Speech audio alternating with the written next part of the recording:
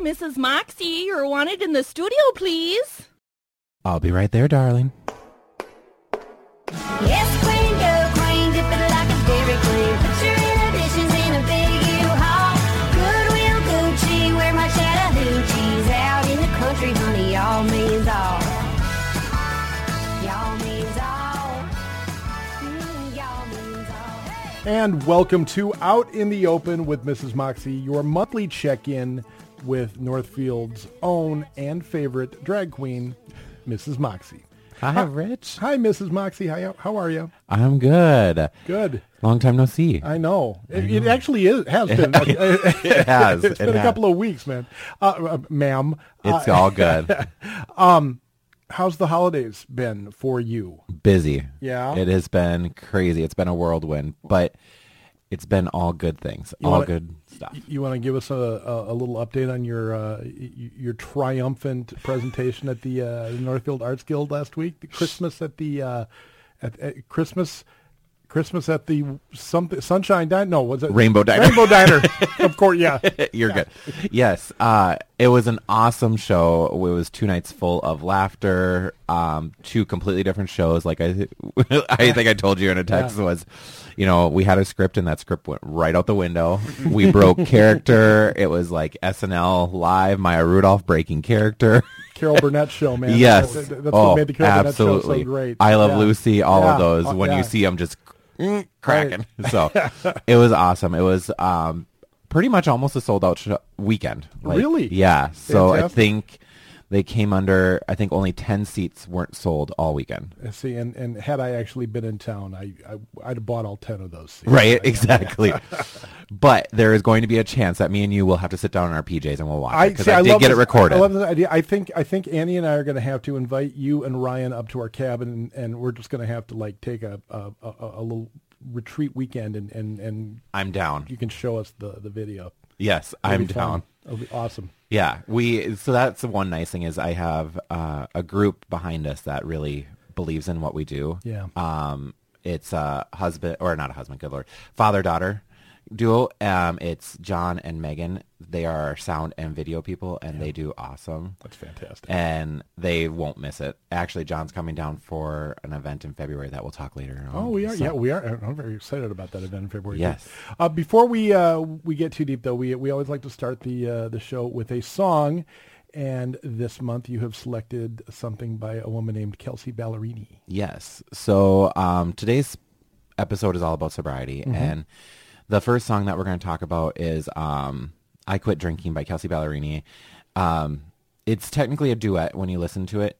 But for me, when I listen to it as in like an inner monologue, like you're talking to yourself. Like, you're the reason why there's no whiskey around. You're the reason why.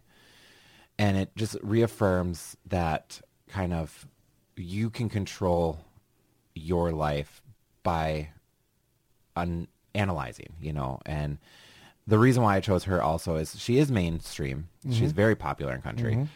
but she is also not afraid to stand up to the haters. Yeah. She recently, within the last year, did a award show, and she was the host, and she actually brought out drag queens during the Tennessee ban. I love that. Yeah. So during the Tennessee ban, where there all this controversy of you can't have them, you can't do this, all that stuff. She was like, no, screw you. Yeah. We're bringing them out. So she brought a bunch out, and it was a huge hit. That needs to happen. I know that Lizzo did something like that too in yes. Tennessee. That needs to happen, in my opinion. Like every major concert that goes through mm-hmm. Nashville and Memphis and anywhere else too. I mean, just the national acts have to fly in the face of that ridiculous law. It's just, but that's just my opinion. Yeah.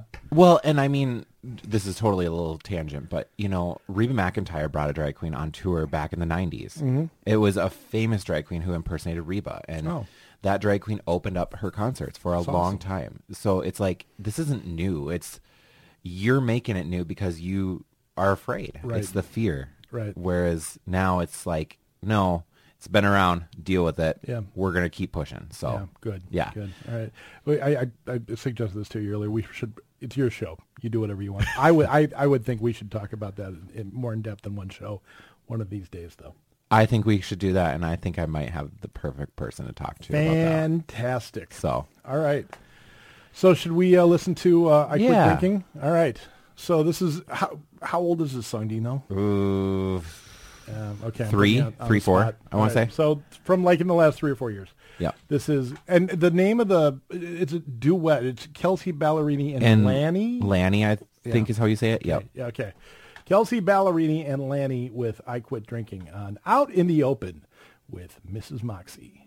We used to be the life of the party, body to body, dance the night away, shoot tequila straight, obsessed with each other, and down for another round until last call. Wasn't alcohol keeping us up till the sun came around. Thought we'd stay drunk forever, but now you're the reason there's no whiskey anywhere inside this house. You're the reason all my friends know I don't go downtown. You're the reason I hate champagne, never used to turn it down. You're the only thing I want when one drop hits my mouth. Baby, you're the reason I quit drinking. We used to be dizzy all morning, hungover pouring cups of coffee black, kiss and crawl right back under the covers, down for another hour in that bed. Now I'm here instead, waking up sober. It feels kinda nice, except that I can't sleep at night. You're the reason there's no whiskey anywhere inside this house. You're the reason all my friends know I don't go downtown. You're the reason I hate champagne, never used to turn it down. You're the only thing I want when one drop hits my mouth. Baby, you're the reason I quit drinking. I quit thinking. I quit Staring thinking. at the ceiling. All my cabinet is down. It's down to kitchen kitchen sinking. I quit mixing. All my drinks and feelings. It's not fixing that you're gone. You're the reason there's no whiskey anywhere inside this house. You're the reason all my friends know I don't go downtown. You're the reason I hate champagne, never used to turn it down. You're the only thing I want, anything I want is my mouth. Baby, You're the reason. oh, You're the reason. I quit drinking. Kelsey Ballerini and Lanny with I Quit Drinking. That's a nice song. I like that song. Yeah. It's catchy. Yeah, it is. It is. But It's a message that isn't necessarily supposed to reverberate with everybody. but Right. I would think it's a pretty powerful thing. It is. And I think in general with sobriety, there's so many songs that you can connect to that even aren't even about drinking. It's just about self-acceptance or anything like that. But that one, for some reason, because like through sobriety, I went on a lot of drives because it was in the middle of COVID. Yeah. June 16th. I remember the day. It was like, I'm done. What year? So it'll be 4 years this June. Okay, so Yep. 2020, June Yep. 16th, 2020. Yep. All right. And I remember it very well. I got done with therapy and everything, and I was doing a lot of drag virtually, raising money for charities and things like that because it was COVID and I had nothing else to do. And I just stopped cold turkey, and that's how I did it. And that's one thing about sobriety. Some people go to meetings, they have support groups, and we're going to touch base on all that today. But my journey is my journey, and that song helped me through that journey. That's awesome. So That's awesome. You want to introduce our special guest? yeah, All right. So, well, we have a wonderful guest here who is actually Northfield own real estate agent. We have Chris Hentges. Hentges. Hentges. Thank you. I can never say it right. Thank you. Perfect. So this is Chris. Hello. Chris is a friend of mine, also comes to the salon and gets hair done, and a big cheer supporter for the drag scene and just the queer community here in Northfield as well. So finding homes for every happy couple if you ever need to get in touch. There you go. You know, I just want to I want to register a complaint right out of the bat. I've got like a half dozen friends in town, you and Greg included, who are realtors, and I have use for realtors from time to time, and I probably will again. And not. What do I do? You're my friend, and Greg's my friend. This other woman's my friend. This other guy's my friend. This other woman's my friend. Like another guy. Like, what do I do? How do I would like to. I want to use my friends when I need a realtor, but I don't want to insult my friends when I need a realtor. Do people like? Has anyone ever said this to you? Like, what do I do here? Oh, absolutely. I've had that with family. Yeah, oh, sure. You know, it's like at the end of the day, I think that when you're looking for a real estate agent, you pick who's going to work best for you, who you're going to have that relationship with. Sure. Because this is not about buying a house. This is about changing your life, you know, moving into something that's going to be, you know, fitting for you and your family, whatever that family dynamic may be. At the end of the day, it's like, you know, Greg and I will talk about that. It's, they may pick a different agent. Cheerlead them. You know, support that other agent. You know, we're in a small town, and it's, we do, you know, when we've had that scenario, it's like they went with a different agent. Are your feelings hurt a little bit? Yeah, but at the end of the day, they made that decision based on their needs. And we've had, you know, people that have said, well, this person's a dear, dear friend of mine, but we're going to use you guys. And it's like, okay, can we ask why? And they give you the reasons why, and you go with it. You know, I think on a professional level, if a person is upset that in a small town that they went with a different agent, that's not necessarily, how do I say this? As a buyer or seller, you need to work with who you feel is going to be the best fit for you. And if you have 10 friends that are all agents and you pick one of those 10 friends, okay. You know, it used to be my theory too. It's like when I owned a salon, we'll get into that later. Something we have in common. I used to say to my clients, it's like, you know, I may not be the best fit for you, but I want you to stay in the salon. Yeah. Well, there I it want you is. to stay here. You know, I will support you. Yeah. Well, okay, so, and I know I'm not alone, so all you people out there in Northfield, don't feel bad for about stepping on someone's toes. call-ins. Yeah, exactly. Well, and I want to touch base on that because Ryan did real estate for a while too, my husband, and it was the same thing. Like family, when you talked about family, some family don't want to use you. One, because they don't want you to know their money situation. Oh yeah, That's a huge thing because I heard you say family, and it's like that one hurts more than friends. I feel when your family won't use you.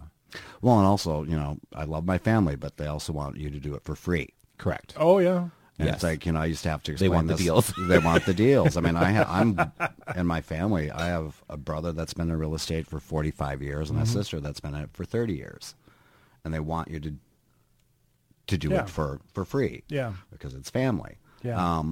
So, I mean, I have a brother now that he's always asking for information. This, and I've heard this, and I've done that. And it's like, well, we can talk if you're serious. Yeah. Right. But And the other thing with family is, it's hard, but ultimately, maybe it's for the best. yeah. Maybe it's for the best that you don't work with family, because that's how I feel in general. Like in workforce, I've worked with family. I've worked with my mom at a restaurant, and it was fun. But there was times where we probably would have murdered each other. I worked for my dad for 10 years in sales, and we were great after we were done working together, but during those 10 years Yep. it was awful. Correct. We were just at each other, and we'd be talking business on Christmas. You know, Well, I think also that's too with it, when it comes to real estate, it can be, you know, whether it's friends or family, and the financial part is when you are in a small community, you know, that person, your friend, also doesn't want you to really know their finances. And it's getting that understanding, saying, we don't know your finances, your lender does. We just have what you We just can help you write the spend. paper. I don't want anybody to know my money situation. Right. Exactly. Yeah. But thank you for coming out to the show. By the Oh, way. thank you for inviting me. Yeah, it's We're gonna be not fun. we're not here to talk about real estate. We're not. No, but that was a no, nice no. little plug. Right. So we're here to talk about sobriety, and me and you, before we got into the studio here today, we've talked about sobriety for a while now. I want to say when we first met, let's see, was that the gospel show? It was. The gospel show. And that's when we talked about it, was right after the gospel show about sobriety.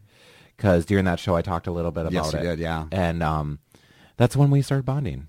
And like you said, you know, your friendships, you connect with people because of where you're at in life. Mm-hmm. And I think having somebody who's been through sobriety as a friend mm-hmm. is a huge bonus in my book right now. Yeah. Because my husband doesn't drink that much anymore, mm-hmm. but he still does. And I'm the only one in my family that's sober. Mm-hmm. So it's to feel alone, but now I have a friend that I can talk to about those struggles. I think that's been a huge blessing in my life. So thank you for being a friend and talking to me about that. So, but let's discuss a little bit about, we talked about your real estate, but let's talk about your backstory. Like, where did you grow up? I grew up in Minnesota, and when I graduated from high school, I knew I wanted to go out into the world. I used to train horses as a kid, rode horses, and then I was at a competition in Louisville right out of, the summer of my senior year. I mean, after I graduated, and I was offered a job on the West Coast. And, I was not out to my family, and I thought, ooh, California, ooh, horses. I'm not going to college. Mm-hmm. Sweet. Get in the car with my dog, and I drove cross country. And then my whole world opened up as far as my identity and my sexuality. And I got into training horses, and now I'm lost at what I'm supposed to say next. No, you're good. So that's another thing we have in common, and I didn't really know about that because I grew up with horses too. Mm-hmm. So that's very cool. Yeah. So in your intro, you talked a little bit about the salon. When did the salon life come into play? The salon. Well, I had an accident with one of the horses in my early 20s, and a doctor at that time said you have to be very, very careful because because I broke my back, my L1 and L2.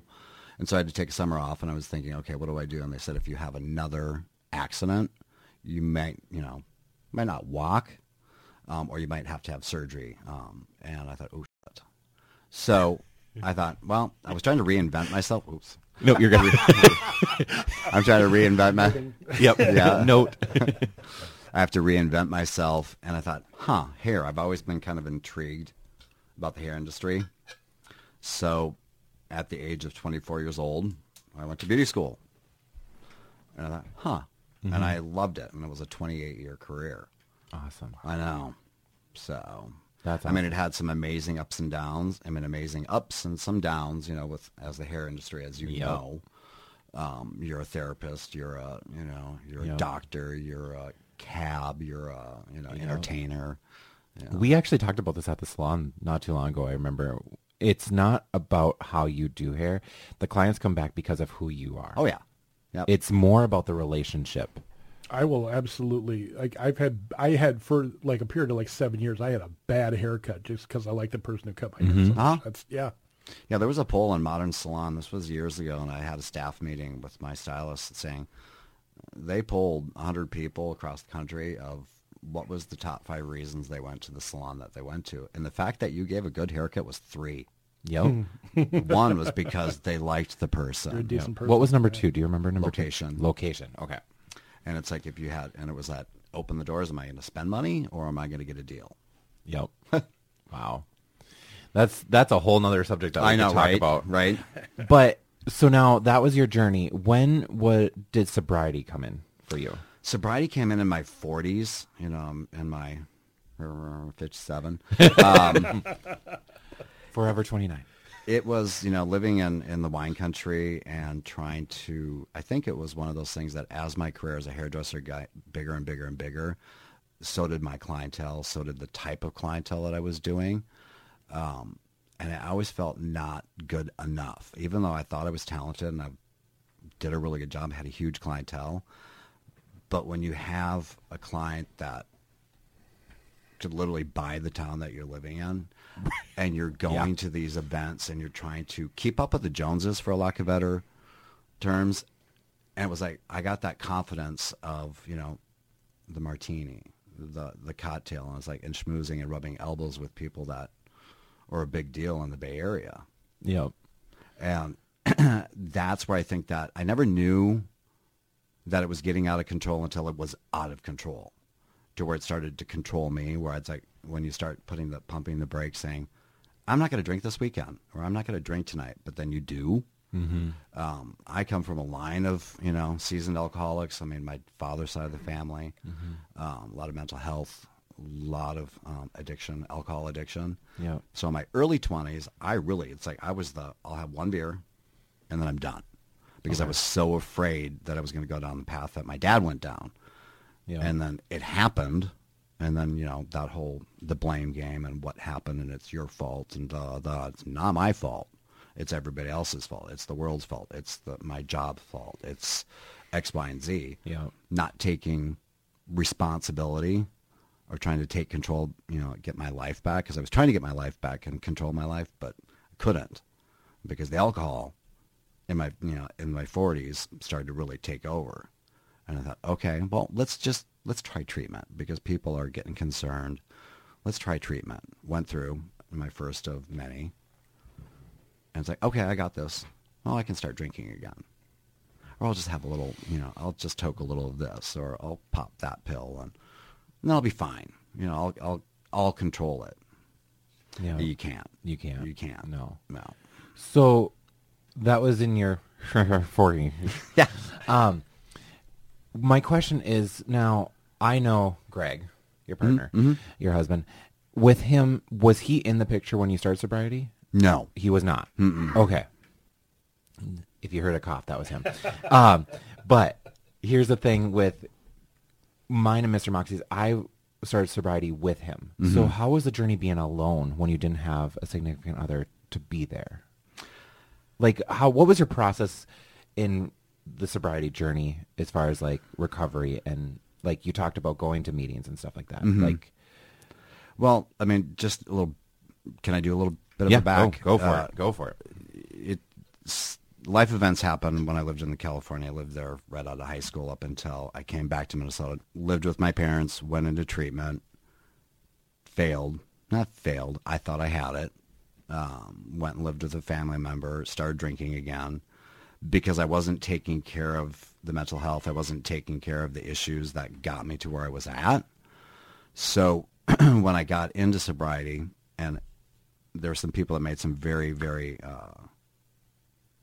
gave me some very wise advice. It's like, don't get sober for your mom, your dad, your ex, or whoever the case may be. You need to do this for you, because otherwise you'll never stay sober.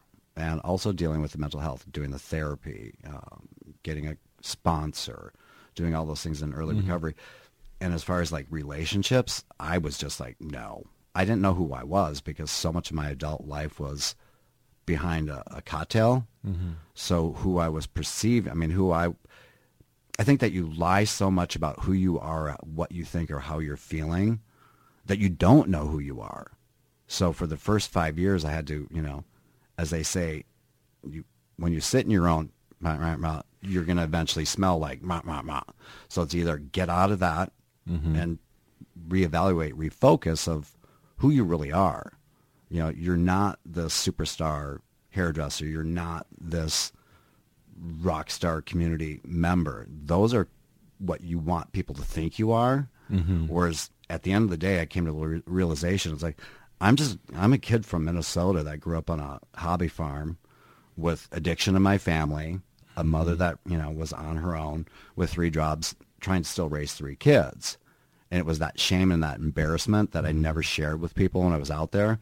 Limited, so you could be something that you really aren't. And when I got through that in the first 3, 4, 5 years of sobriety, I started to go on a couple dates, and I'm like, no, because I wasn't ready. And I thought, well, and by chance, go on a date. And lo and behold, here we are, just celebrating our 5-year anniversary. That's awesome. I know. That's awesome. And it's just, I think that, when people say, when you least expect it, something will happen, whether it's a relationship, whether Isn't that it's success. funny when they say that? Because you're like, I never believed that. You're so full of it. I know, right? It's like, let's do the little wand in the air. Yeah. Okay, Tinkerbell. Right? But I think it's that true. It is true. And then, you meet somebody and it's like, oh, you're in recovery too. Oh, you grew up in a little, farm. Oh, you did horses. And in the back of my mind, I'm screaming, I'm going to mess this up. I'm going to mess this up because that's always been my MO. Yep. But I just live life on life's terms and try to be as honest as I can be. Am I perfect? No. I mean, we got, Greg sitting over there. Bless his heart. Yep. Oh, Greg.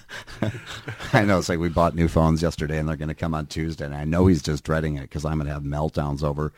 I'm not good with change, ladies and gentlemen. It's needed. But anyways, I'm getting off topic. But so when you began your sobriety journey and everything like that, was there a pivotal moment where it was just like, okay, I got it? Because you talked about you had it, you thought you had it, and you had to start back over. When did it finally click that, like, or maybe it's still that journey? I don't know. Well, some days it is. It's still. Some days it is a journey. It was one of those things that when I was just told that you have to let go. What are you holding on to that you cannot stay sober? What are you willing to do? Are you willing to go to the meetings? Are you willing to get a sponsor? Are you willing to go see a therapist? When you stop saying no, or you'll do everything but, and in my early sobriety, I was very, very into AA and the 12 steps and Bill W. and Bob Wilson and everything that the big book. And I literally, my last treatment, I was given a big book. And I was so thin. I was like emaciated, 135 pounds, and I was eating Skittles, laying in bed in the treatment center, and I am crying. It's like, how come I can't get this? So I just started reading, and I'm eating Skittles and not understanding what the whole sugar thing was until one of the nurses told me why I was, craving sugar because of the alcohol withdrawals. And it was in the big book, I started reading things going, I can relate to that. I think I can do it today. And then it's like, I'm going to stay sober for today. The first couple of years, the first year in particular, it's like, today I'm going to stay sober. I'll see what happens tomorrow. Kind of like a day-by-day process. Yeah. And then tomorrow came, it's like, I'm going to do it again. I might drink tomorrow. I might use tomorrow. I don't know. But for today, I'm going to stay sober. And that was really what it was in the beginning. Now, coming up on 10 years, I don't think about it as much. You and I shared earlier about that. It's like every once in a while I'm like, oh, gosh, that would be so nice. But I'm like, even 10 years later, what it was like, and I'm not willing to risk that. Right. Because my life is so much better now. Well, and earlier we talked a little bit about you do have a part-time job at a restaurant and bar. I think that's a really interesting aspect because yesterday I bartended for a Christmas party, and that was the first time since I became sober.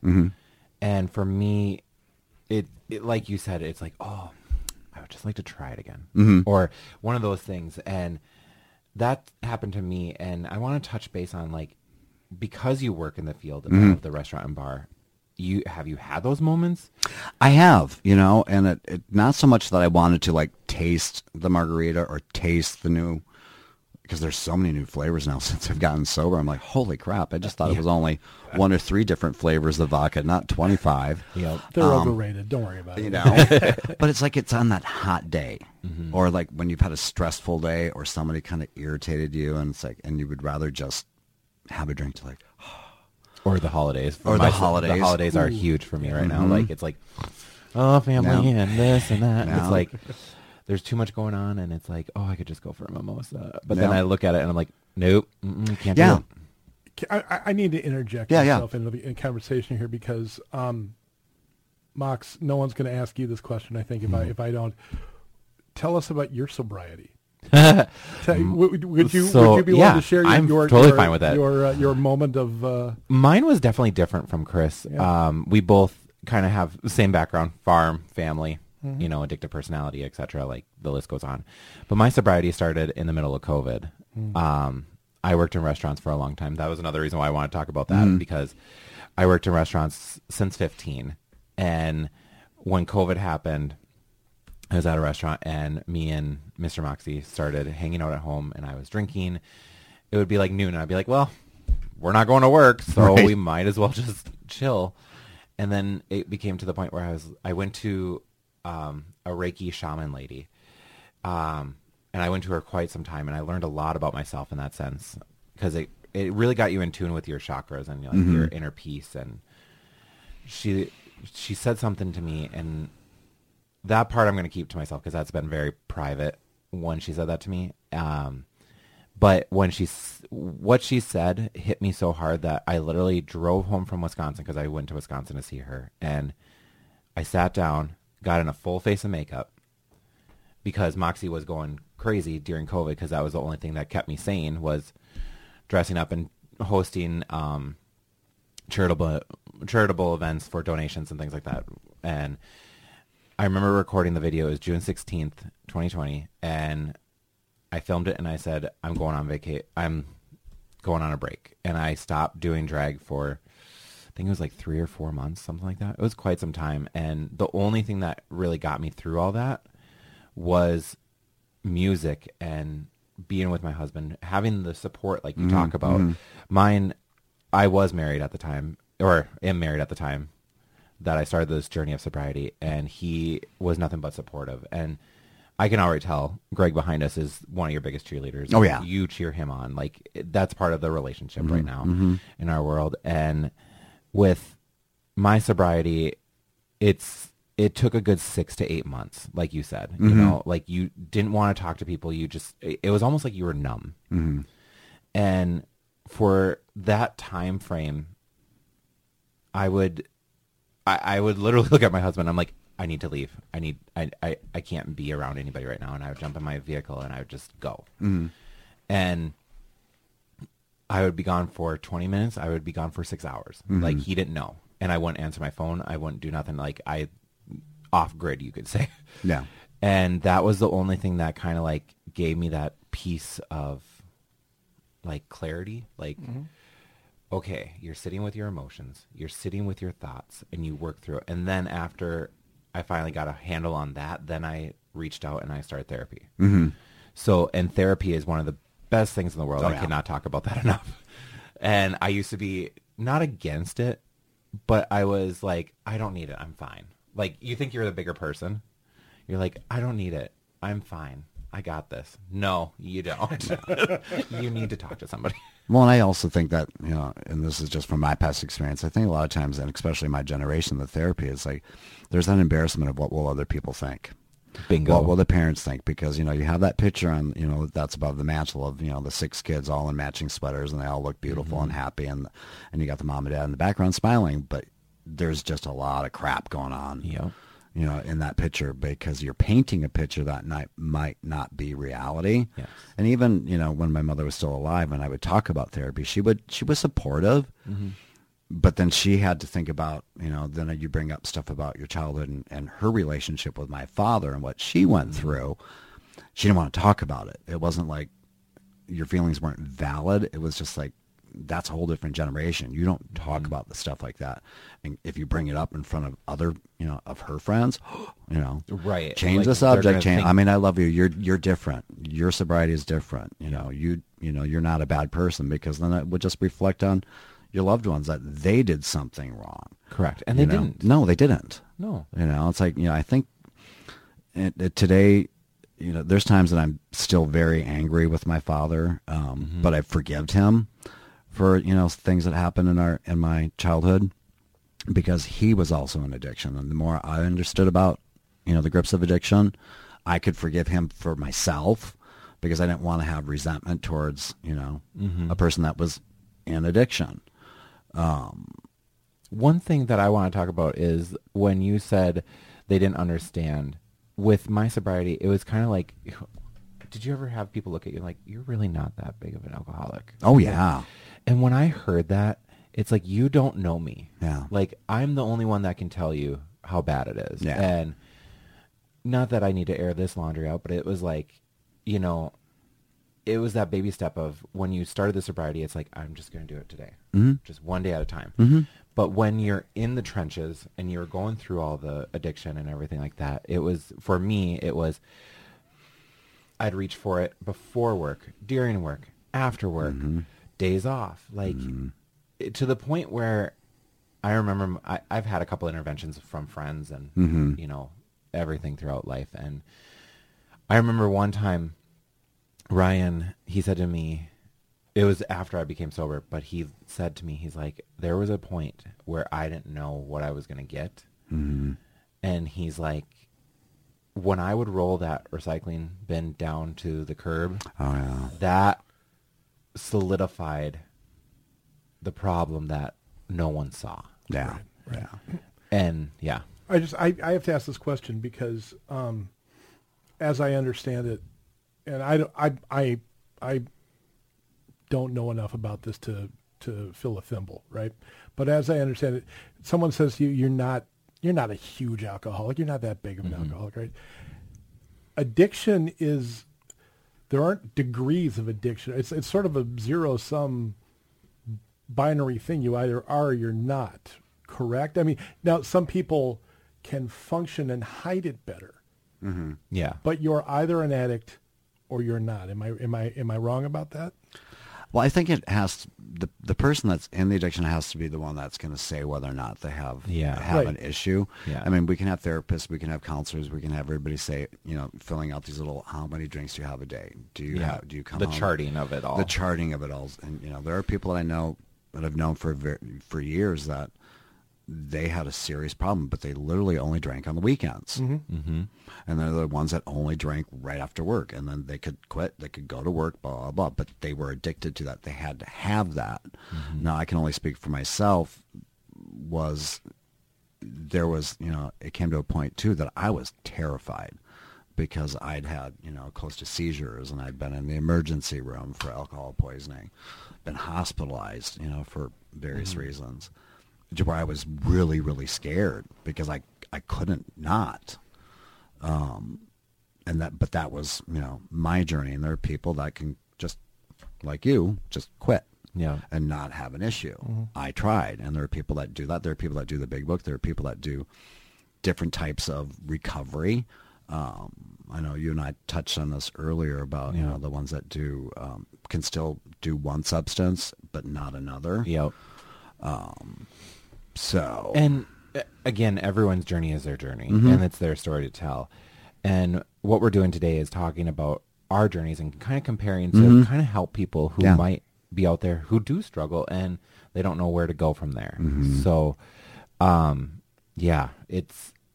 it's interesting once you actually start really dissecting the past and what your trigger points were. Because I don't know what AA is like because I've never been. Like I said, I quit cold turkey, but you know, there's 12 steps, right? Yep. Do you know the 12 steps? I'm just curious. I do. Can you tell them? No. I can't remember them. Can't remember? Okay. Can you give us a few? Do you know a few? Well, I mean, I'm powerless over, step one. I mean, seriously, it's been so long. Yeah. What was, you had 4 words that you were talking about. Hope. Experience, strength, and hope. Yes.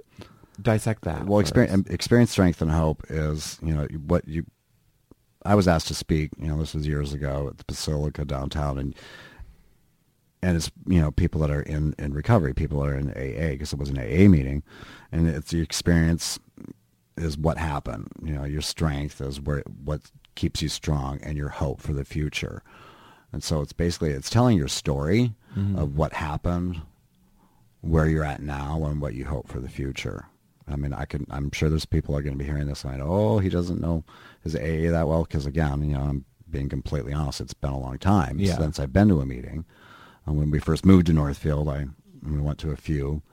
So there are ones in our community. Yes, awesome. there is. That's awesome. There is. There's like quite a few, because when we moved from Minneapolis, I was working for a substance abuse treatment center up in Minneapolis. And so it was important to me that when we came to Northfield that I stayed connected.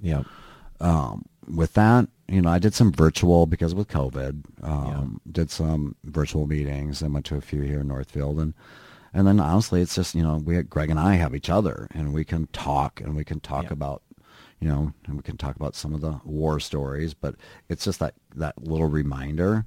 Yeah. So that those that are trying to get into recovery and they're still around a lot of use, it could be very tough. I mean, it could be very, very tough. So I was fortunate that the first person I became involved with relationship-wise was in recovery as well. Okay. And, and Greg's recovery is very different than mine. Yep. I'm not going to divulge his personal because that's for him to Talk about share it, if yeah. he ever wanted to. But we're both in recovery. Our recoveries are very different. How we got into recovery, very different. But they work for both of us individually. Yeah. So did that answer, and going back to that, answer your question about... Enough. I mean, Okay, all right. It's a topic that, I mean, I don't... What you guys are telling me is that there is no yes or no answer to that question because it's all in the individual. It is. Right? It really depends on the stance of the person and what they're personally dealing with. Because, like you said, there's people who only drink on the weekends. Mm-hmm. Well, technically, by standard, people would say, "Oh, you're an alcoholic because you have 5 drinks every Friday." If you're looking at charting wise, but really it's down to each person and what their personal experiences are. So that thing about you're an alcoholic because once you start, you can't stop, that's not necessarily the case. Well, I think that for me, I mean, I can't say that for sure, but know myself well enough that if I were to go out today and have a glass of wine, if the future were anything like the past, 2 weeks, I'd be gone. Yeah. I would be gone. I'd either be dead, or I'd be MIA. I just think that with addiction, because there's the chemical, it's your neurotransmitters in your brain that are forever changed. Addiction, I'm an alcoholic, and I know that if I were to pick up a drink today, I would go back to the same amount because that tolerance level, you don't just get tolerant to it again. You're trying to catch that high or that buzz or that feeling of fuzziness would never happen. Right. Because you are an addict. But again, the person has to say, I'm an alcoholic or I'm an addict. All right. I'm going to ask this question. I actually don't know if you guys can answer this or not. Could someone, how do I phrase this? Someone who's not like a blind drunk, right? I'll give you a great example. My dad considered himself to be a recovering alcoholic starting in like the late 80s. He was a business owner. He would come home from work and he'd have 3 or 4 Scotch and waters. And never more than that. But I don't ever remember my dad being inebriated. Right? But one day he said, "You know what? I'm going to stop because I'm an alcoholic," and that was that. I mean, do you have to get to that out of control point, or is it something everyone defines for themselves? I guess is the question. I personally think everyone defines it for themselves. Yep. I have very close friends who I would never consider alcoholics. But I have a friend of mine that how do I put this? A mother. I'm trying not to disclose too much, but she's a mom. And there was a time where she let loose on a Friday night and she realized the next morning that she couldn't even take care of her kids because she was so hungover. And that was like one of the first times she's ever done it in, a couple of years. And she's like, nope, I have a problem. And it's like, that's her story. Right. And I'm not trying to tell her story, but I'm trying to give context of everybody's addiction is different. Your story is completely different than mine. We do have a lot of the same backstory and a lot of the same hurdles, I guess you could say. But for me, my spirituality of zenning and grounding and really working on my chakras and everything and really peace of mind, solitude by myself is what helps me and my therapy when I go see my therapist. Whereas some people out there probably would rather go and talk to an AA meeting or go talk to their sponsors and things like that. So again, everybody is different. I don't know how you feel about well, that, and it's like even when you're talking about, therapists or during COVID when you quit and you went to be alone, in your thoughts and driving and listening to music. And I was polar opposite. I couldn't be alone. I couldn't be in my own thoughts because then it was just this guilt, the shame of all this stuff. I needed to talk to somebody. I needed to be around people. It's like, that last go round, it's like, we want you to not live with family. We want you to stay in Minneapolis. We want you to not work for a year. We want you to go to, 3 minimum AA meetings a week, meet with your therapist for a year. I did all of that. So my journey was different. I had to be around that. Yeah. And like, touching base on what Rich just said, there are people that will say, okay, I'm done. 3 drinks a day. I made the decision. I need this. Rather than I would like it, I need this, and they have that realization. It's like, you know what? This is starting to say that it's starting to control me.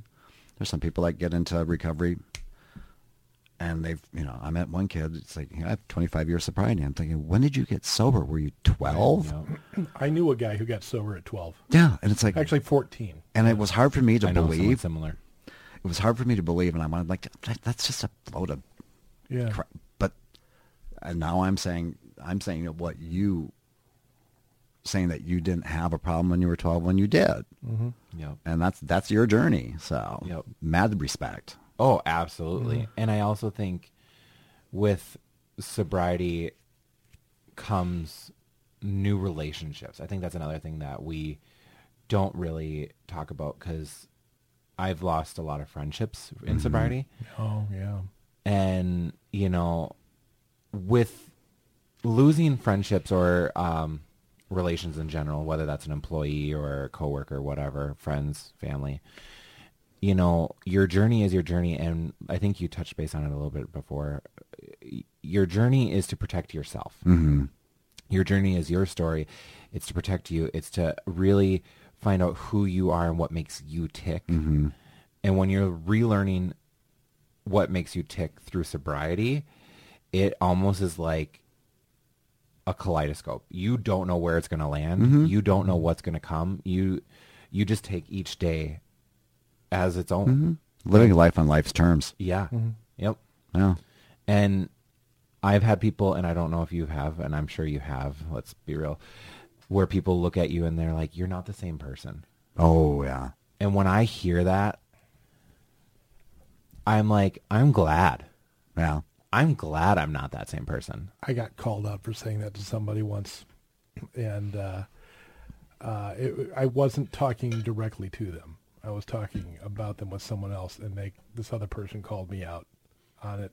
I will never ever make that mistake. When you realize what you're saying, you feel about 2 inches tall. Yeah. But it's an attitude out of it. It happens. Yeah. And I will say, I think there might be a little bit of difference in that situation when you say you're not the same person. Like if you can really tell this person is going down into a trench, like having that conversation, like you're not the same person and I'm slightly worried about you. I think that might be a little bit different. But when we're talking about somebody who's like making a better life and making better choices to protect their humanity and their whole soul, I think for you to say, oh, you're not the same person, you're not fun anymore. Yeah. Yeah. That's a screw you moment. Well, yeah. Like I said, I was talking, this person had been through treatment and they came back. I'm like, wow, they really lost something. And ooh. Well, and I think too, it's a lot of times people they're afraid to get into recovery, or they don't want to look in the mirror and say, I might have a problem. And there's also that I don't want to lose my friends. I don't want to lose my friends, so I'm going to try to maintain it. That is a huge thing. It's like they're still partying. I can party. I just won't party as much. Or I'll party before I leave and meet up with them so they can't say, you've had too much to drink. If I was that guy, I'd have the fifth in the car. I'd run out, make myself a cocktail, go in so much. Because I knew people were starting to worry about me, and I knew people were looking at and literally watching how much I was drinking, loved ones, close friends. How many times I brought coolers to like weddings Right. or things like that, and you run out to the car to make drinks because you don't want them to see you constantly going to the bar. Yeah, Right. Like it's a huge, it's a huge secret. Yeah. And, and then moving to Minnesota from the West Coast, there was one time that I was like 3 or 4 years into sobriety, and a dear friend of mine that I worked with for many, many years, she is a Prince fan, huge Prince fan, fabulous hairdresser in California as well. She and her husband came to Minnesota to go, tour Paisley Park. And I was living in Northeast Minneapolis, still working for the treatment center, and she wanted to meet. And so I agreed to meet with her, and I was excited to see her. But I had gone kind of radio silent with Facebook, everything for the first year. People were wondering, is he still alive? What's going on? Because I didn't communicate only with my family, people that were in recovery in Minnesota. So I went to see her, and she's getting a tattoo. She gets up, and she looks at me, and she bursts out crying.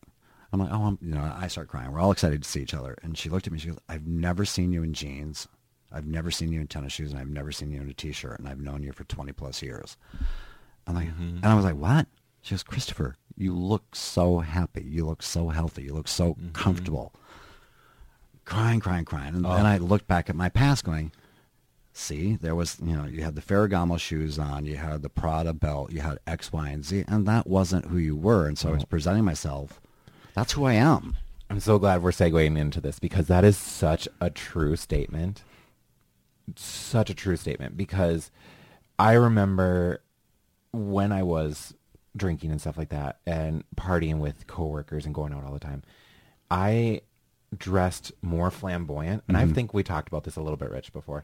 I dressed more flamboyant. I carried my satchels. I carried, don't get me wrong, I did today too, but that's a whole different ballgame. But when you start to really take your exterior to make it something prettier or quote unquote things like that, or stereo norms in the gay world, I guess you could say. Because I had the rolled up jeans, the all the all those things. Yep. And having that kind of flamboyantness, and I was like, this isn't me.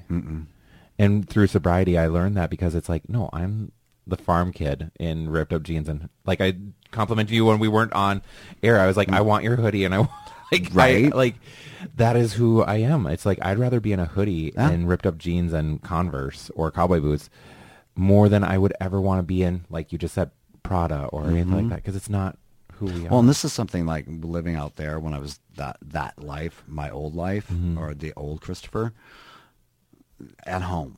Yes. But never in public. But no. Yeah. No. And that's part of it was the career, being on point, and even now, being in the career that we're in now, I mean, there's times that, you put on the name tag, or it's like, the minute you go out wearing, as Greg would call them, snudgy pants, which is just your, around at the house pants, you're going to run into somebody. Yep. But then, every once I have to remind myself, it's like, you got to be real. You just got to be who you are and who you're comfortable being. And know your boundaries. Oh, yeah.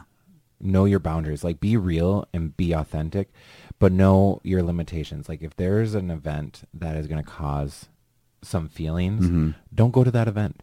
If there's someone that you cross paths with at the grocery store that brings up some moments, it's like, turn around and go the other way. Yeah. Like, it's learning how to live each day with those triggers.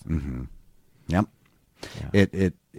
It's very interesting because, when I think about, where I am now in life and what is important and what used to be important are vastly, vastly different. There was this saying, I may not have everything I want, but I have everything I need. Yep.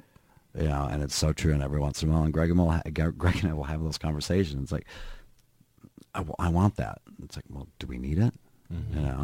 What do we need? What do we have right now? We have 2 dogs that, worship the ground that we live on. We have a roof. We live in a fantastic community, and we have a great life together.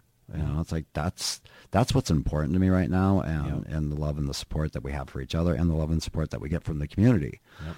Could care less about the Beamer. Well, I mean, I like one, but it's not important. It's like, I mean, thank you for saying that, because we have this little beat up pickup truck that I'll drive around town and go, do. I wouldn't have been caught dead in that 10 years ago. Yep. I love Never. that. I love and that. it's like, because it was the Benz, it was the image, it was, you had to be.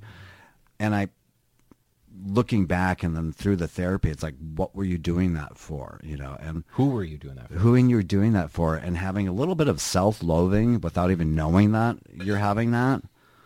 Absolutely. Because you'd be mad or you'd be angry. It's like, she wants me to come in and do her hair. It's like, well, I'm going to charge her $1,000 and then I'm going to go home and drink and I'm fabulous. Yeah. I mean, it's just all these weird things that, as you go on your journey in recovery and you come to being okay in your own skin and that you are enough and you will always be enough. That's all that matters. I mean, if your mom doesn't like you, that's okay. If your friends don't like you anymore, that's okay. Do you like you? Do you like where you're at? If you are happy, but others around you are upset because of your actions, that's not a you thing. That's a them thing. No. Yeah. And I have some of those issues now with family members. Right. Of where we're at. Anyways, go ahead. Speaking of, I want to ask you guys a question.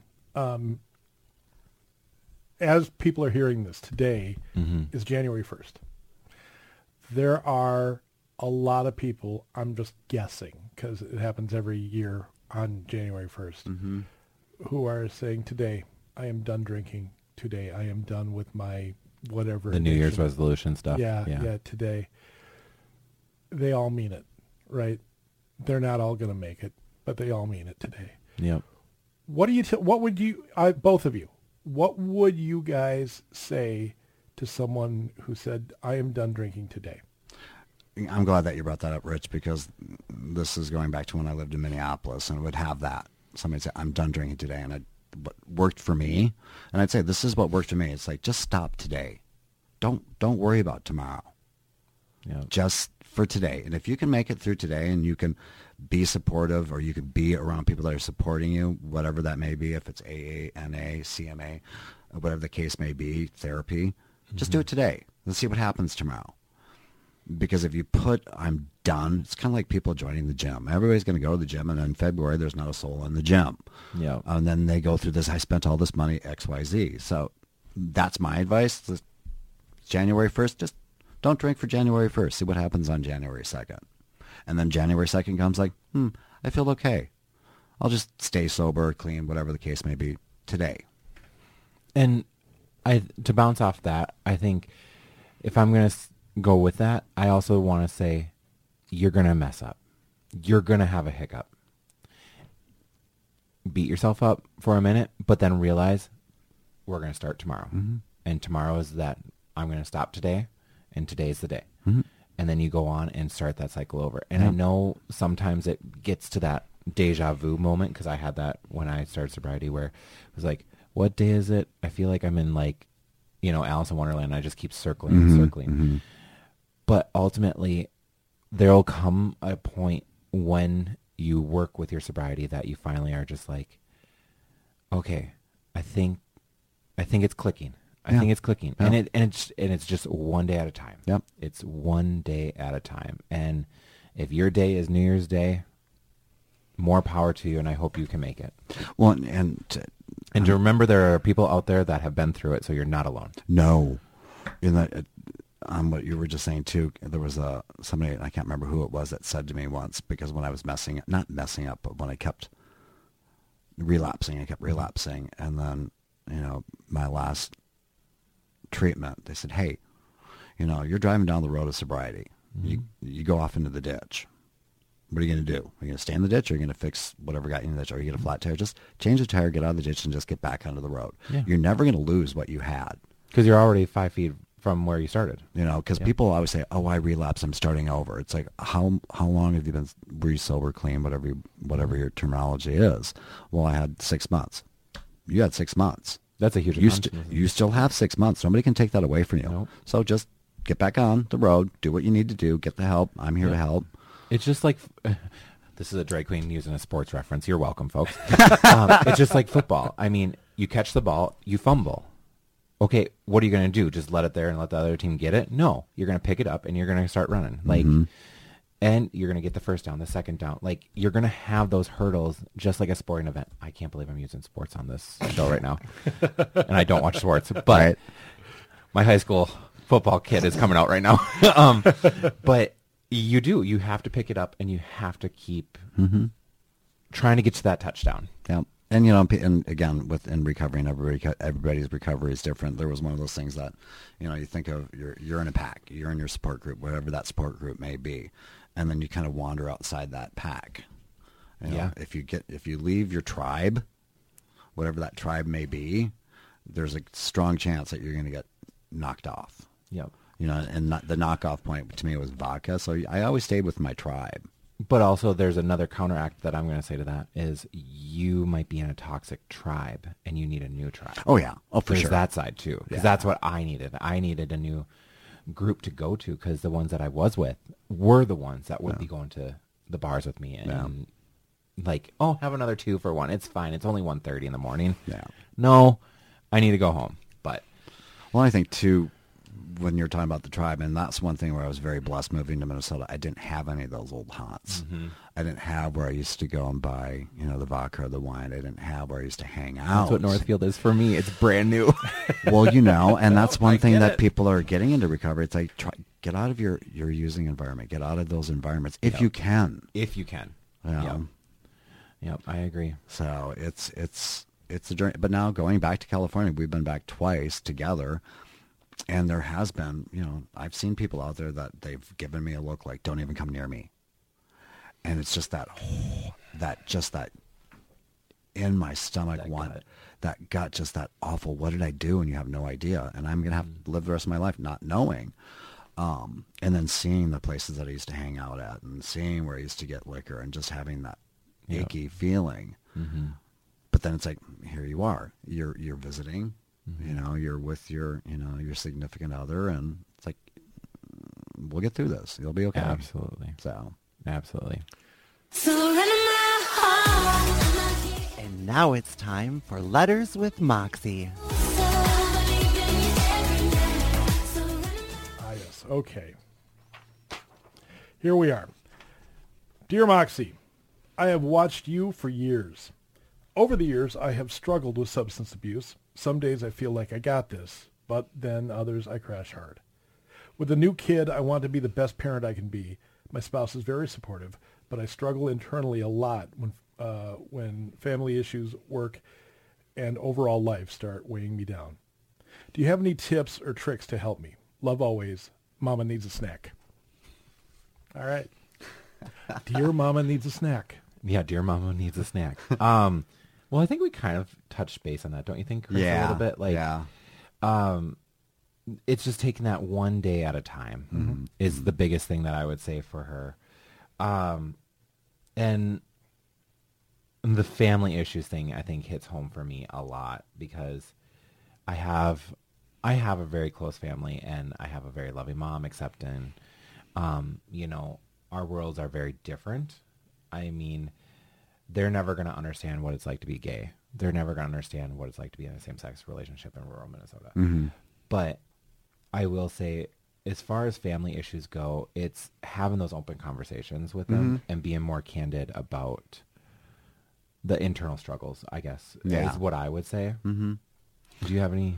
Well, I mean, for me, it was, you know, when I would have that a good day, bad day, good day, bad day, good day, bad day. You know, I went to outpatient, you know, so I could be around people that were having the same struggles as I was, that I could relate to, or they could relate to my story. That's what helped me. Was it successful every single time? No. But here I am now, you know, and I would like to think, well, I shouldn't say I'd like to think, I know that was part, it helped. But again, like you and I, our journeys are different. My family, they're not, you know, other than my dad, like I'd shared earlier, are not big drinkers. And there was a lot of family stuff that when I got into sobriety, I would not participate in. I would make up excuses, which is also not a good thing in recovery, to not be, you know, honest. Just own up to it. Yeah. Right. You know, because sometimes there was family that was just toxic. I couldn't be around my family. Did that answer it all? Yeah. Let me ask you this. Yes. Because you brought up your dad, Mm-hmm. who was an addict, and she's talking about being a parent. Mm-hmm. As the child of an addict, Mm-hmm. what would you have liked to have seen happen for your dad as your dad's son? Ooh. Yeah, thank you. That's a big one. He had gone through multiple treatments, and I had one after he had passed. I had, my mother had given me a jewelry box, and not because I needed it as some kind of momentum of my father, but in that box was a 7-year chip, from AA, and I went, I don't remember him ever being sober for 7 years. So there's a lot, as a kid, there was a lot of stuff that I don't remember. I mean, there's A lot of questions. a lot of questions. I mean, through therapy, there's parts, chunks of your childhood that I don't remember because there was so much trauma going on because of my dad's addiction. As a child, I wished, because I knew, even at a very young age, I knew that there was a problem. The smell of peppermint schnapps, or the gum in the mouth, or the bloodshot eyes, the slurring, and I'd be so scared because I was a kid, and you want your parent to be okay, and when you have all that in the background of everybody else, mom and other people screaming and this and that because of this addiction, you don't understand it as a kid. You just want dad to be good. You want dad to be home. You don't want to look at the end of that dirt road wondering if he's coming home that night. So from a child standpoint, you just want them to be happy, and you want them to be okay, and you want to be loved. Right. Because I will say also the love part, you hit the nail on the head. Mm-hmm. I want my family to love themselves and not lie or spin a story. Just be honest with your children and be honest with your struggles. Like, if you're struggling just to get out of bed one day, just say, honey, I'm sorry. Like, don't force yourself. Just, you need to be true and authentic, I think, when it comes to not only your kids, but your spouse and your relationships. And if you're struggling with an addiction like this mom is talking about, I think the more you talk externally, not just internally, because I mean, we all internalize a lot of things. I think when you talk about it externally, there'll be some clarity, and probably you'll realize, just like what you did with your dad, like, oh, when did that happen? Or you're going to have some relation with somebody else because they're on that same struggle. And it's I don't want to call it trauma bonding, but in a way you're bonding because of the same struggle, and you guys can be there to support each other. So to find those types of people in those conversations, I think help a huge amount. Oh yeah. I mean, I think, when I went to visit my dad in the hospital when he was dying, and I was, of course, the first person there, and that was not planned, and I did not want to be the first person there when everybody called. You want to be the last. Yeah, it's like, Dad's, it's happening. Yeah. And he was having problems breathing and had all of these medical issues that were stemmed from, the years of alcoholism. And he looked at me, and I said, how are you doing? He goes, I'm dying. And then he looked at me and goes, I'm sorry. Wow. Yep. That's a heavy couple of statements, Oh, isn't yeah. it? And it's like, what do you do with that? But I knew exactly what he meant. Yeah. Yep. And I was just, here I am watching, this happening to him, and just rage going through me.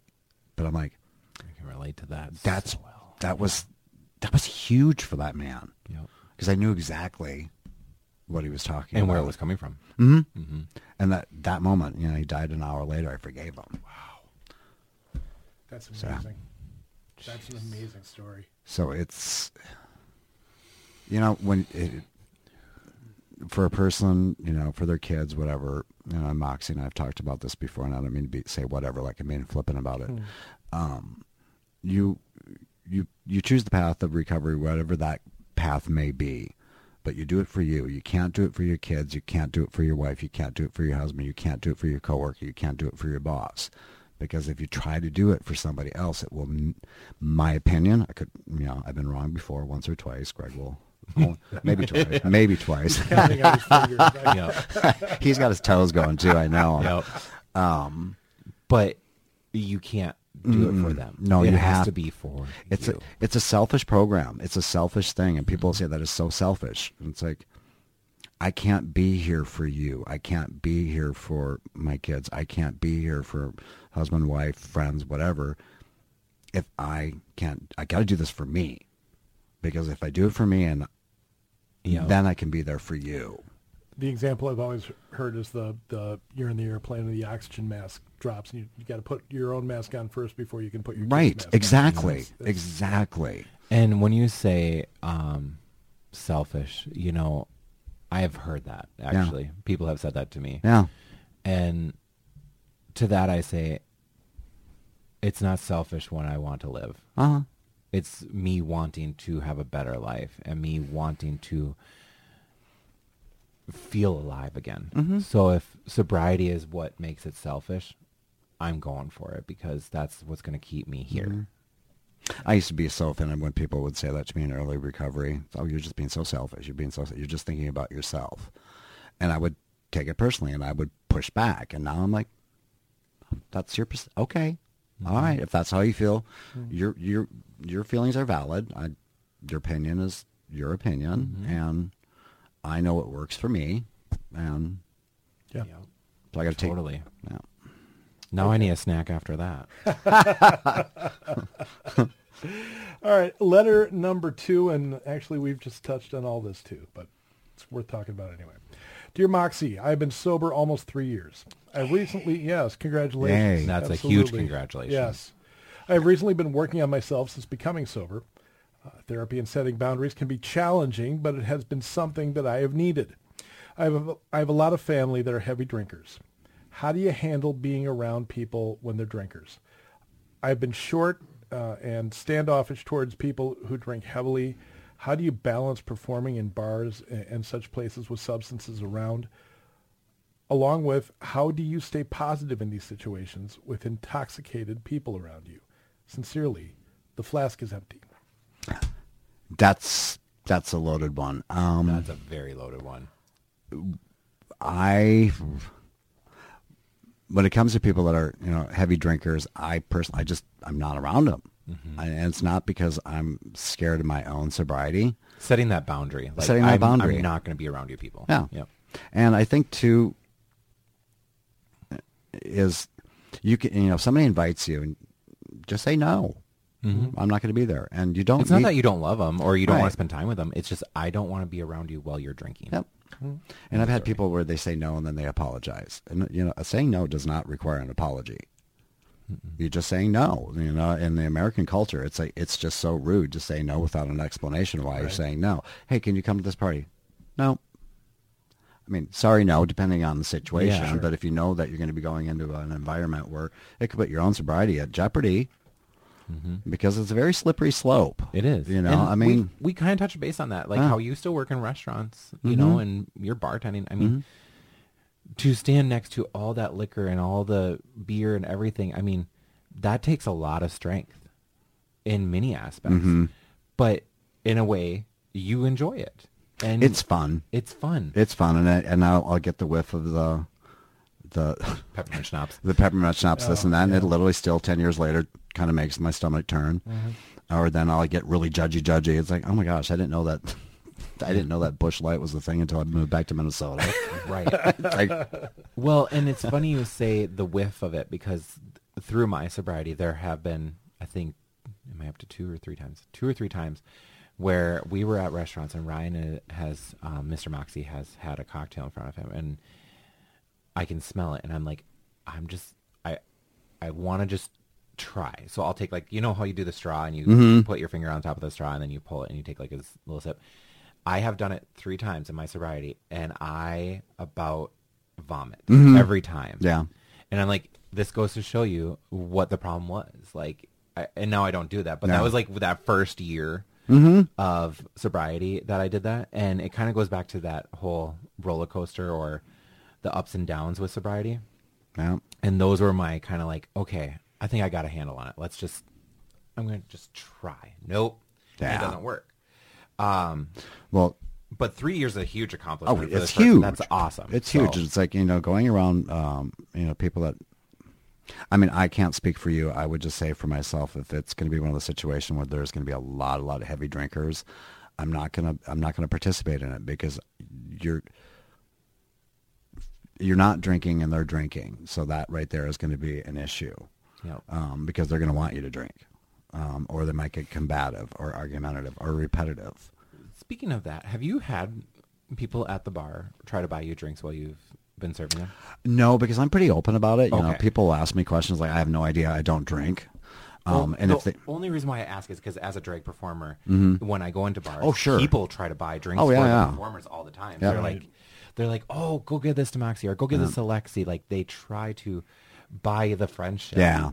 And being a bartender, you are, and they quote, have unquote, in the a friend. beginning, but I'm Yeah. very, very candid about, being, I don't drink. And if somebody asks, oh, you don't? Why? And it's like, I'm allergic to it. I'll end up, I'll Yep. wake up with handcuffs on. Yep. Do you not want to tell people that you're in recovery? Oh, no, I have no problem talking about it at all, And it's interesting because when you talk about it, people ask you questions, and I'll see how they change and how they get kind of like a little self-conscious about. And I'm like, I'll say, it's like, I can't drink. That doesn't mean that you guys can't get effed up here, pardon my language. That you're at a bar, you're having a good time. I'm not here to rain on your parade. Now, but with this woman, too, that slippery slope thing that happened to me when I first started bartending, there's a good customer there, really like the gentleman, and he ordered his regular drink. I knew what he drank. I made it, blah, blah, and I had my water sitting over here, da-da-da-da. He went to grab his glass. It was empty, and I set it down, and I was making him a new one, and I picked it up, and I took a sip off of it, thinking it was my water. And it was a little leftover vodka and Sprite. Freaked me out. Freaked me out. And that was because I won't taste. That's just me. Yep. I don't anymore, but yeah. And I rinsed my mouth out, and I was in I had this panic going through my head, and I finally went, oh my gosh, calm down, Chris. You took a sip of somebody's watered down vodka, you spit it out. It's not like you turned around and just downed a fifth. It's not a low ball of bourbon. Let's be but real. it was this thing going, okay, you know what? That could be really dangerous if I went into a situation, a big party, put my drink down, and thought it was my 7-Up and picked it up and took a big old swig. It's funny you say that because that's why I literally travel with this because, you've seen me at the brewery. I have this bedazzled cup. And the reason why is because of that reason. Because if I drink out of a regular cup and if I'm hosting and I set it down somewhere and I come back, I might not grab the non-alcoholic. I might accidentally grab the other one. So now it's like I just travel with this and this is what I drink out of. And people are like, oh, it's so sparkly. You just want to be fancy. And it's like, well, yes, I do. But at the same time, I also want to protect myself because I don't want to have those moments of I just messed up royally. Yeah. Well, I didn't even start. I mean, because I'm a self-proclaimed home chef. I had gone through a culinary school, and even then, it's like, well, some of the recipes called for alcohol, and I was very, very candid with the chef professor, and I didn't even start cooking with alcohol until I met Greg. And the only reason I started doing that is because his mother brought over a box of wine. I'm like, well, what are we going to do with this? I mean, we have parties, so it's down there, but I wouldn't serve that. Bless her heart, I wouldn't serve that wine to anybody. But Was it Franzia? oh, yes, but it's great to cook. It's great to cook with. But I still, it's like I made us a pasta dinner the other night, and I go to burn off the alcohol to make the sauce for the pasta, and I still go. It just makes my stomach turn. And I'm like, and inside I'm like, that's a good thing. That's a good thing. Because It is a good thing. It doesn't make me like, oh, I want that. It's like, oh. Yep. Yesterday when I was bartending this Christmas party, I smelled the vodka because I was pouring Bloody Marys and stuff and mimosas. And at one point, some of the vodka I could really smell. And I was like, oh, that, nope. And remember when you thought that vodka didn't have a smell? Yeah. I was just determined. No, vodka doesn't have a doesn't smell. have a smell. And now when somebody drinks vodka, you're like, oh, yeah, it does. Yeah. Yes. So, Okay, I have a third letter. Dear Moxie, I have a friend who's sober. I am not. A couple of months ago, I got a hold of this person because I needed to talk to them about something, and we went to a local establishment, and I remembered as we were sitting down that they are sober. And I looked at them and I said, do you mind if I have a drink? And this person said to me, of course not. But the question is that condescending? is that considerate? Where does that fall on the continuum? I think that if a person's comfortable in their own recovery, their own sobriety, it really shouldn't matter. I mean, I've had people ask me, do you mind? And I'm like, no. And there's also part of me is like, you don't really need to, you don't need to ask me. I've had family when we've gone, does it bug you? And it's like, you know, because I don't think it's condescending. I don't think so either. No, not at all. I think time-wise it would. For someone who, going back to January 1st, I'm just quitting today, and you're going out that night, and someone is like, I'm going to have a drink. Are you okay with that? It's like, as a personal, just me telling, and maybe this is just me, I would be like, you know, I prefer us not to. Could we go to coffee? Or could we do something? Like, I think it depends on the journey. And again, everybody's journey is different. Yeah. But I definitely think once you're comfortable enough, because I think back when I started sobriety, we didn't go to bars and restaurants very often. We went to brunch a lot. Yeah. Because it was easier. You have coffee. For sure. Yeah.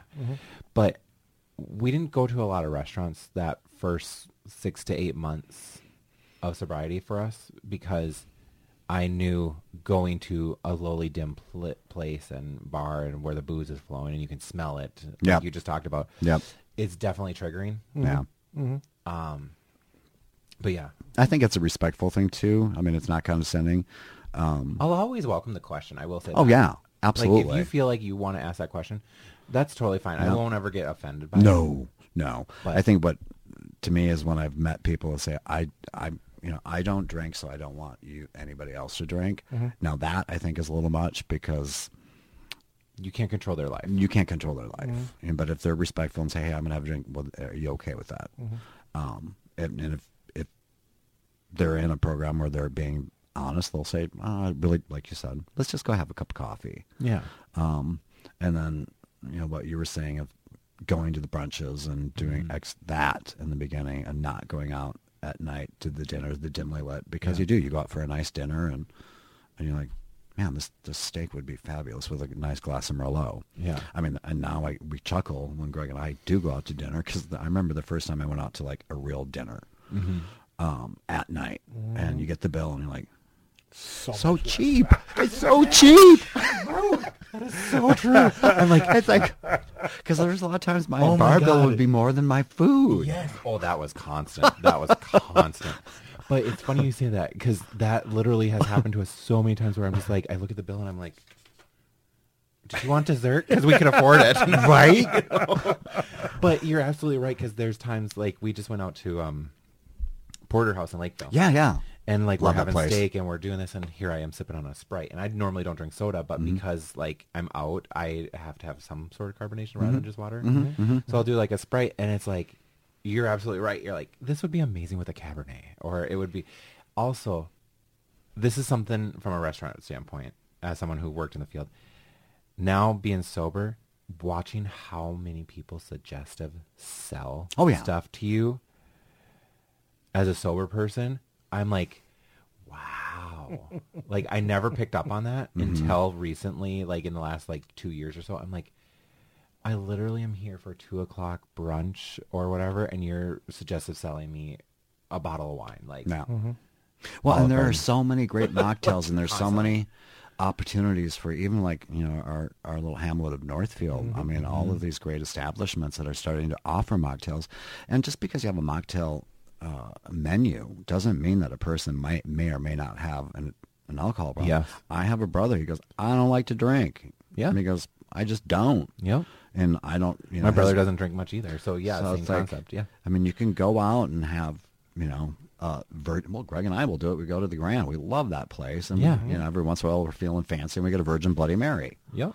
You know. Well, I mean, even, you know, Imminent Brewing, they have like their shrub. They have the non-alcoholic drink, and then you have the Grand. You have Reunion. They'll make specialty mocktails for me too, and it's just, it's nice to feel like I can still go without being pressured to drink mojitos and margaritas and everything else. So. Right. And I think in the general public too, they expect you to have something in your hand. And I used to say to friends, like, you're going to a Christmas party, you're going to a Christmas cocktail party. I said, the host will only care if you have something in your hand. They're not going to ask you what is in that glass. Yeah. It's a cocktail glass. It's bubbly. There you go. It's funny you say that because so one of my really, really, really close friends, she's basically a sister.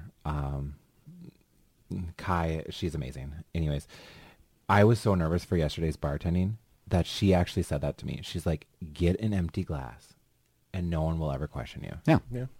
And I was like, That's good. I never thought of that. And she's in the food industry too. But when she said that to me, I was like, you're absolutely right. No one's ever going to question if you have, like I said, I walk around with this. People see me drinking out of this. They don't know what's in it and they don't ask. Right. I'm a bartender. I've been a bartender for 15 years. It is part of my job to, when you are sitting with an empty glass at the bar in front of you, it's part of my job to ask you if you want another beer. Yep. Right? But if you have a glass of water or something, even if it's, that much water in it, I will never ask.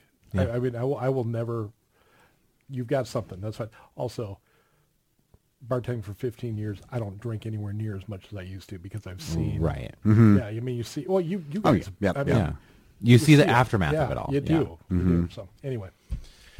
Well, thank you, Chris, for No, coming thank you out. for having me. Yes, and to those that wrote in, thank you for talking about it, and those that are on their sobriety journey, congratulations. Oh, And yes. especially Empty Flask. I mean, Absolutely. 3 years, 3 years is that's great. amazing. Yes, and Keep just going. you never give up. Never Never, give up. ever give up.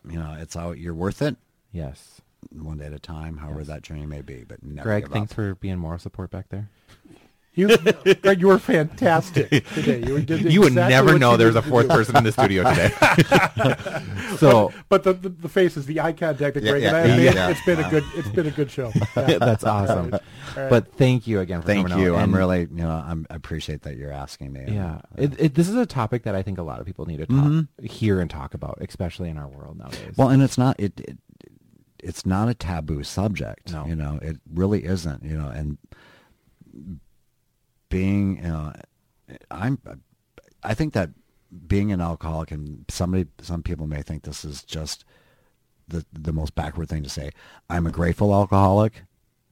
I'm grateful that I became an alcoholic because now I know who I am. Amen. And on that note, that's our show for sobriety, because that is like pinnacle truth right there. I learned who I was from sobriety. Mm-hmm. Yep. Yeah. So thank you. Hey, Mox, before we go, you got to tell us about your event that tickets are on sale for today. They should be starting today. So this is something that has been in the works for quite some time. Yeah. It is a full day full of events, but it's 2 parts. So the day is called Moxie Gras. We're calling it Moxie Gras. Okay. It's at the Grand Event Center, February 17th. It's a Saturday. We have 2 parts. The morning is actually a drag brunch with a wonderful cast who if you've been listening to Out in the Open, can see Izzy and Lexi perform, along with other family members from my drag family coming down as well. So that's the morning, and then the evening we reset, and at 7 p.m. we open the doors, and it is a queer and ally night out of dancing, drag numbers, games, socializing, just a safe place to be surrounded by people that love and accept you. So That sounds pretty awesome. yeah. Yeah. So February 17th, that is our next big event. Okay. Yeah. Okay. Tickets are on sale. Do we know how much tickets? Where do I get tickets? How much are tickets? Tickets will be on Eventbrite. And I want to say we decided it was going to be $20 for the brunch and $20 for the dance night out. But we are doing this promo where if you buy and come to both, you get a little bit of a discount. Oh, good. So it's $30 if you're going to go to both. Awesome. All that will be on Eventbrite. And if you have further questions, you can contact the Grand Event Center and talk to them, and they can fill you in on what is all happening. So if I go to eventbrite.com and plug in Moxie Gras, Yep. Moxie, is there a space? Moxie. MOXIE dash GRA. So GRAS. GRAS. Yep. Okay, cool. Yep. Awesome. Yeah, so that should be on Eventbrite starting today. So January 1st, yeah. Fantastic. Yeah. Should we roll out with our song? Yeah, tell us a little bit about. First of all, I want to thank Chris. Also, this has been a really compelling conversation to just sit and listen to, and thank you for thank sharing. you. And again, Greg, thank you for being the support. It's fantastic. Mox, let's talk about Yola. Yola is amazing. She is someone that I just discovered not too long ago. She categorizes herself as a non-genre artist. Yeah. She has done country, she's done R&B, she's done pretty much anything and everything. And she doesn't get talked about because... I've seen that woman rock her ass off. Oh, my God. Yeah, she's great. She's amazing, and they don't talk about her enough. Yeah, no one does. No one does. And the song that we chose was Ride Out in the Country, because it hits home to when I was sober, where I would just go for drives in the country. And I called it chasing the sun. So what I would do is I'd start out and I'd just start driving, and I would literally turn whichever way the sun was. So I just followed the sun. I just chased the sun. Awesome. And like I said, I would be gone for 20 minutes. I could be gone for 6 hours. There was a time where I ended up in Winona. There was a time where I ended up in the middle of Wisconsin, and I turned around, I head home, and, I just shut my phone off, and You just drive. Yeah. So another thing about Yola is she is not afraid to stand up for the underdog and stand up for people to be seen. She is LGBT friendly. She's breaking barriers, and that's what we need in our world right now, is someone who can break these barriers and really hone in on their talent and spread their talent. Amen, sister. Absolutely. So, thank you for tuning into Out in the Open. Folks, Mox will be back again next month, first Monday of the month, with Out in the Open with Mrs. Moxie. Talk to you guys again next week. Next week. I don't know. If you listen to KYMN, I'll probably talk to you tomorrow. Yeah. XOXO, Mrs. M.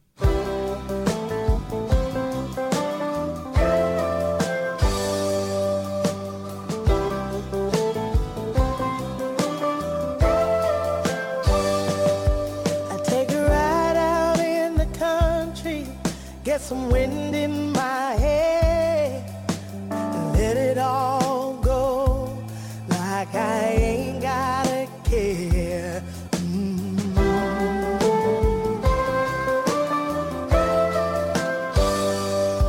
I take a ride out in the country in the soft summer breeze, forgetting about you, forgetting about me.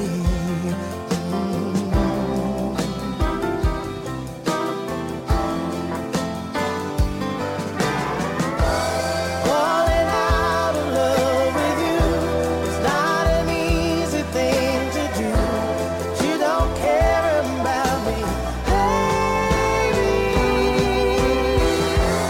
Running here is all I know. The country satisfies my soul when I think I'm going crazy. I take a ride out in the country, it's all I can do, where the whippoorwill sings a song so blue.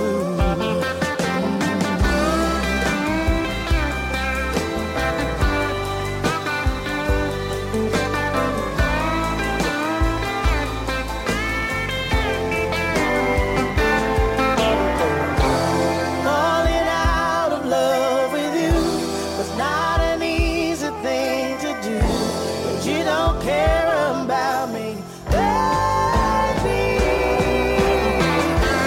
Running here is all I know. The country satisfies my soul when I think I'm going crazy.